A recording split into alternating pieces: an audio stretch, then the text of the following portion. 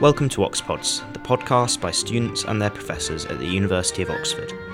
The survival of offspring is essential for the continuation of species, and yet we see a huge diversity in how much parental care is provided to offspring across the tree of life. So how necessary is it to provide care to your young, and what determines the different strategies employed by differing species? I'm Joe Woodman, a biology PhD student in the Edward Gray Institute of Field Ornithology, and today I'll be talking to Professor Ashleigh Griffin, who studies why selection favours social behaviour in the context of reproduction. So thank you very much for joining us on OxPods. In this episode we're going to talk about parental care. So just to start off with, can you kind of define what parental care actually is, how it kind of manifests in animals, and also maybe an idea of what kind of specific physiologies or maybe morphologies or even behaviours are involved in parental care? Yeah, sure. So parental care is something that we do as humans. So I think we all have a fairly intuitive grasp about what parental care can be. Looking after offspring, basically, and making sure that they survive to adulthood.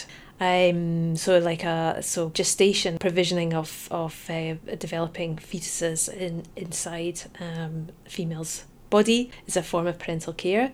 And then after post-birth, then your offspring are going to need feeding, they're going to need protecting, and that can be, that can involve direct feeding, or it can involve leaving a food source with your offspring and sort of leaving them to get on with it. So there's different kinds of provisioning as well. Some species are like some digger wasps, are these solitary wasps that build little burrows and lay an egg in those burrows and then bring a big fat juicy beetle larva, paralyse it, shove it down the hole, close the hole over, and then they just fly off, right? Okay, yeah. And then when their egg hatches, it feasts on this beetle larva, and instead of a beetle coming out of the burrow, a wasp comes out. Oh, okay, yeah. Yeah, so that's parental care, but it's not all sort of birds feeding it in the nest, or there's quite a incredible diversity of different ways that animals do it. Do you also see a lot of diversity in whether it's the male or the female or both? So in that digger wasp, would the male and the female do that, or is that something that's done by one or the other? I think it is just the female from that example. Mammals, so like the gestation is obviously like a very special feature of mammals, right? So most other animals will lay eggs, and the embryo stage will happen outside of the female body, and we are quite special in that we have a uterus, and we have the part of the development happening inside the body of the parent. So the mammals are mainly female-based care. Humans are quite unusual in the extent to which males contribute to care among mammals, right? So normally it's just the females that look after young in mammals. But in other taxa, male care is dominant. So in fish, for example, about 90% of fish species that provide offspring care, that's provided by the male.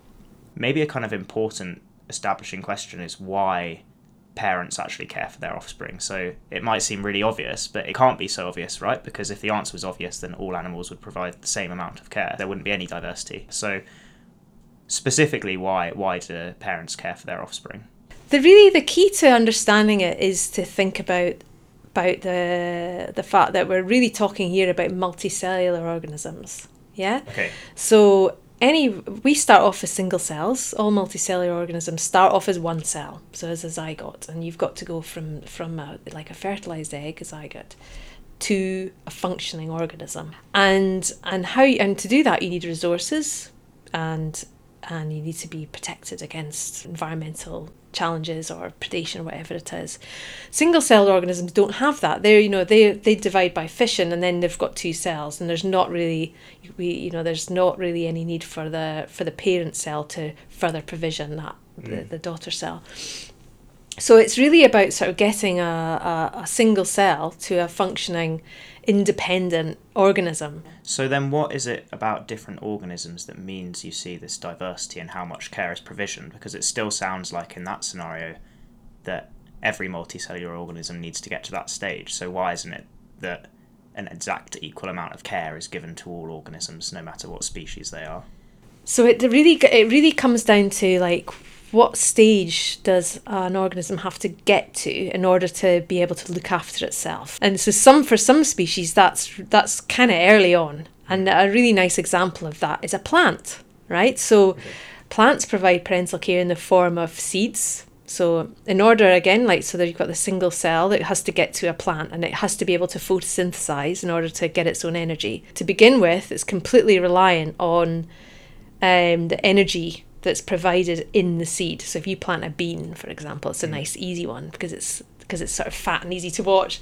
Yeah. But you can see that there's loads of like energy packed into those bean, and that uses that to grow very quickly into this lovely bean. And then once it's got its green leaves out, then it can photosynthesize and it's off. Okay. But it can't get to that stage on its own. It needs to have nutrition in the seed.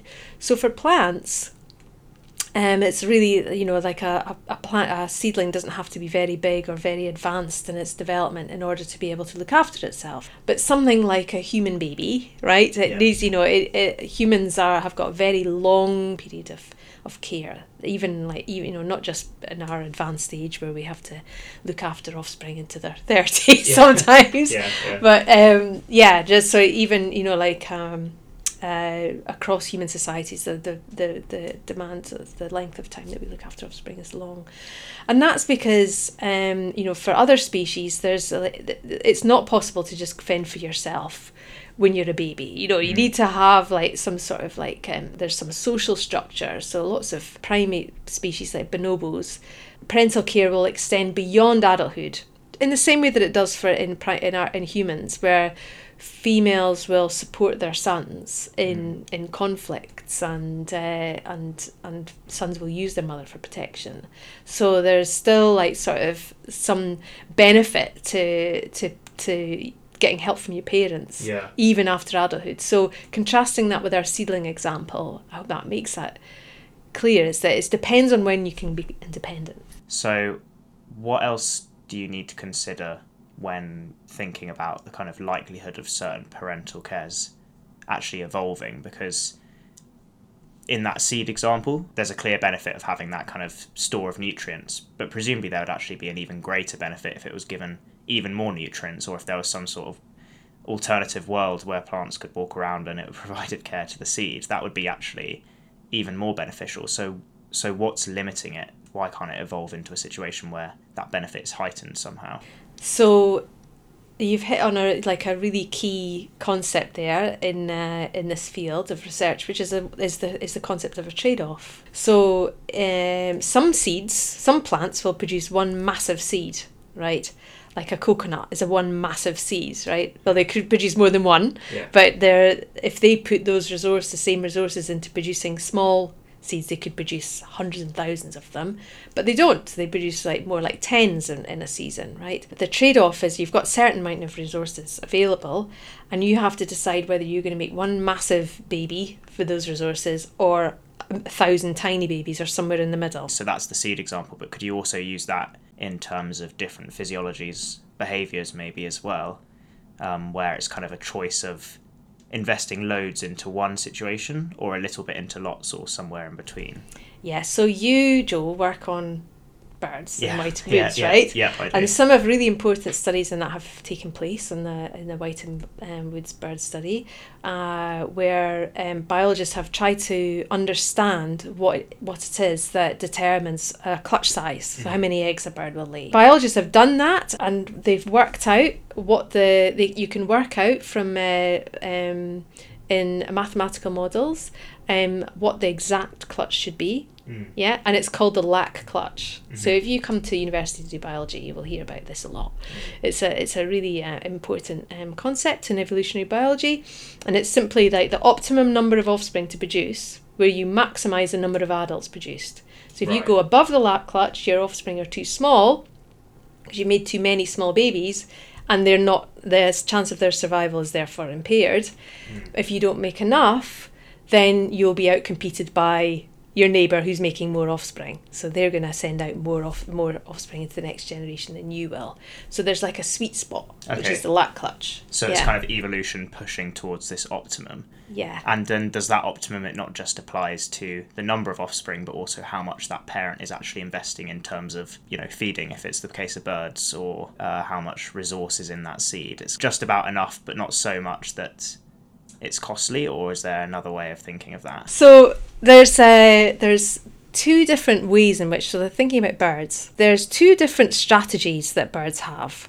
One is you lay an egg, you ignore it, you lay another egg and you leave it in the nest, and you keep doing that until you've reached your optimum clutch size, and then you start incubating. So you only sit on it once all your eggs are laid.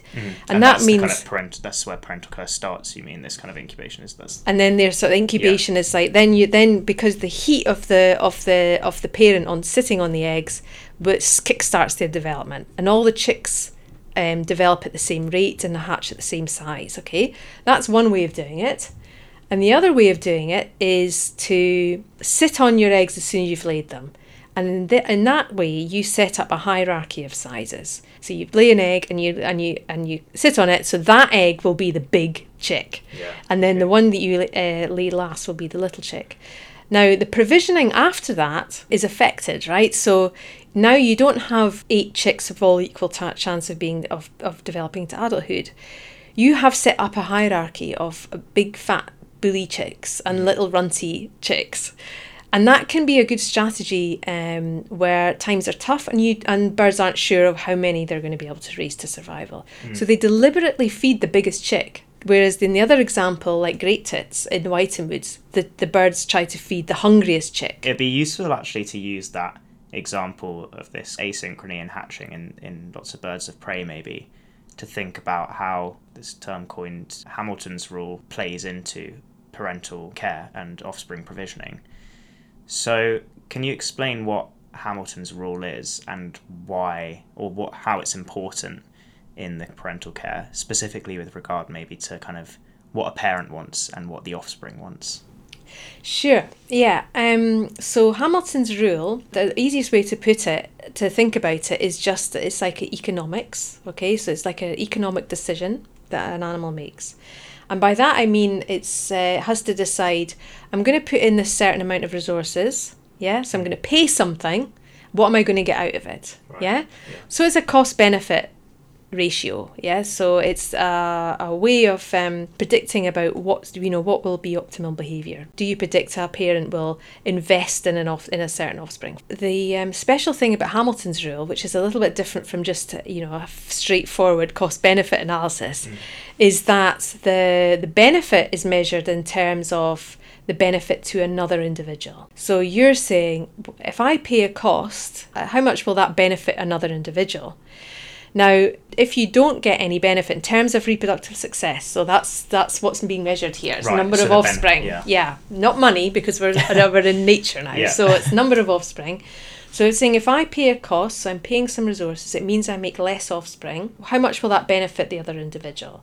And if that other individual is related to you, right? So say it's your clone mate, you're identical, then you're related by 1. Right, so you value that individual. Exactly. Yeah.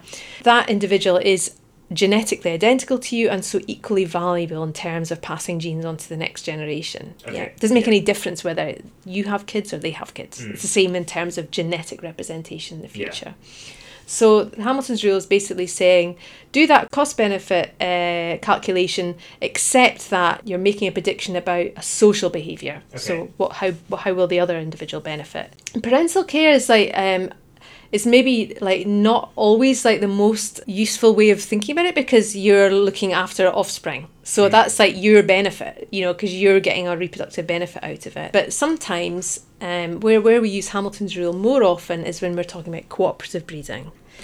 And cooperative breeding is where offspring are not looked after, cared for by their parents, but they're cared for by other adults in the group. Okay. Thinking about meerkats is maybe a familiar example that people might have seen on telly. They share the care for the offspring, and their Hamilton's rule can be super useful for making predictions about who should help. Meerkats are great babysitters. They live in the desert, and it's really hot, and it's full of snakes and raptors and lots of things that want to eat baby meerkats. Okay. But the meerkats have to go out forage, but they don't want the pups to come with them.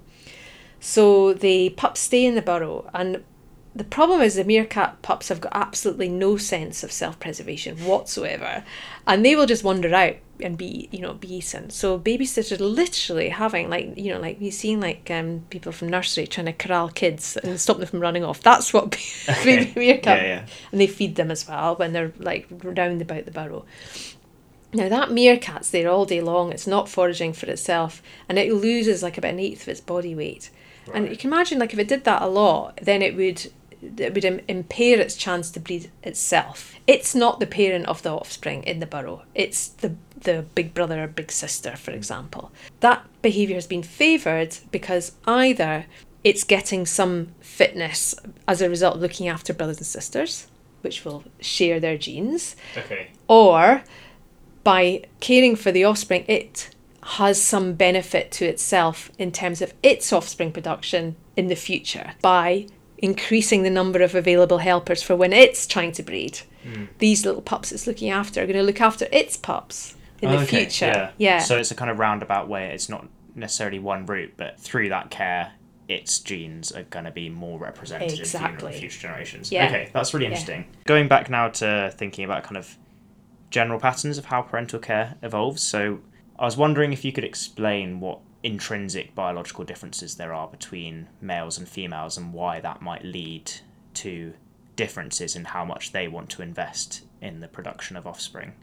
That's a big question. Yeah, sorry, it's a lot. Let me just start with something basic, which is that females have big gametes and males have little gametes. Yeah. So eggs and sperm, and that means that females from the offset have this precious resource, and they're trying to maximise the quality of those few eggs. Whereas the males that have the small gametes, they maximise their reproductive success by mating with as many females as possible. So there's a numbers game. For females, it's a quality game. Okay. So that sort of sets up females to be selected to invest in making sure that their few offspring survive, and it means that males are selected, all else being equal, to mate with as many females as possible. But some species, and lots of species of birds which are biparental, there's a trade-off for males that you either stay and help, or you can go off and mate with other females. But females don't have that option. They've got a nest with some eggs in it, and that's it. Whereas males can have eggs and many nests around. Okay. Yeah. So because the females have kind of already used the eggs, you mean they've produced an egg, whereas the male still has exactly. She's got no eggs left, right? Yeah. All her eggs are literally in one basket. Yeah. So whereas he can go off and mate with other females and have eggs in all the other baskets. So there's a trade-off there, right? Either he goes off and tries to get additional mates, or he stays to help. It can't do both. So there's what's called an opportunity cost to helping for males. Help provision the young, but that incurs a cost in terms of their mating opportunity with other females, right?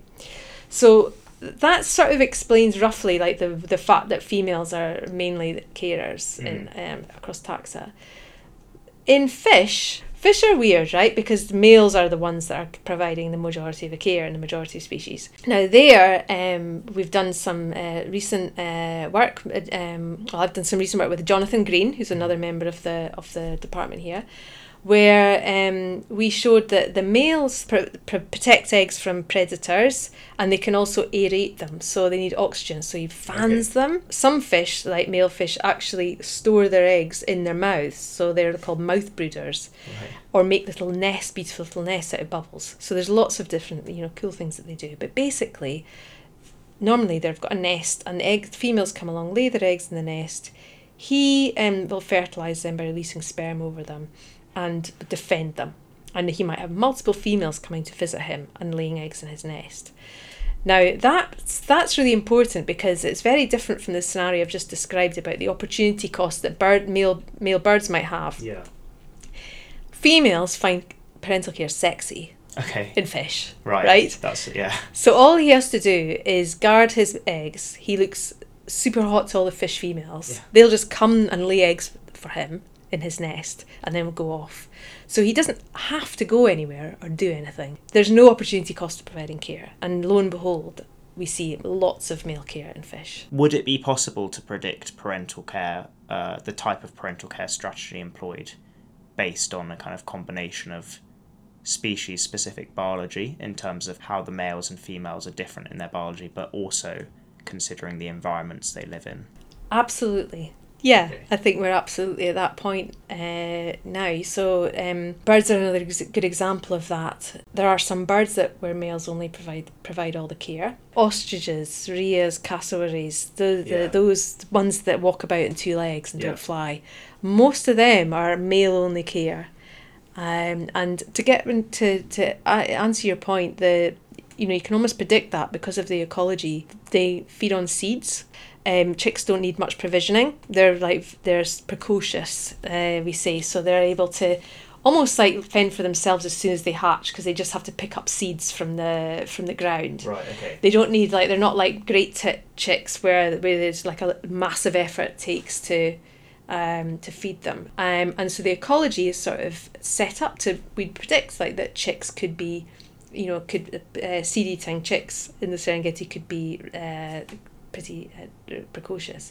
And they're like fish because females will come and lay eggs in male's nest, and so he can have massive nests which he could not possibly feed himself, but he doesn't have to because the ecology means that they're able to survive on their own. So considering how there's this kind of interaction between the environment or ecology of a species and also the kind of differences in males and females within that species, and how you can predict maybe what parental care strategy is going to evolve from that, does that kind of hold any implications when we're considering conservation of species? Are people now considering how best to kind of conserve species depending on the parental care strategies that are employed? Because you can imagine then that actually it might be that you want to target certain aspects of a population. If, for example, mothers are much more important in the kind of output of a population than fathers, then maybe you want to focus on conserving that. Is that something that's kind of feeding through into conservation, or is it functionally quite difficult to do that, I guess? I don't know if conservation efforts are that fine-tuned to target specific sexes.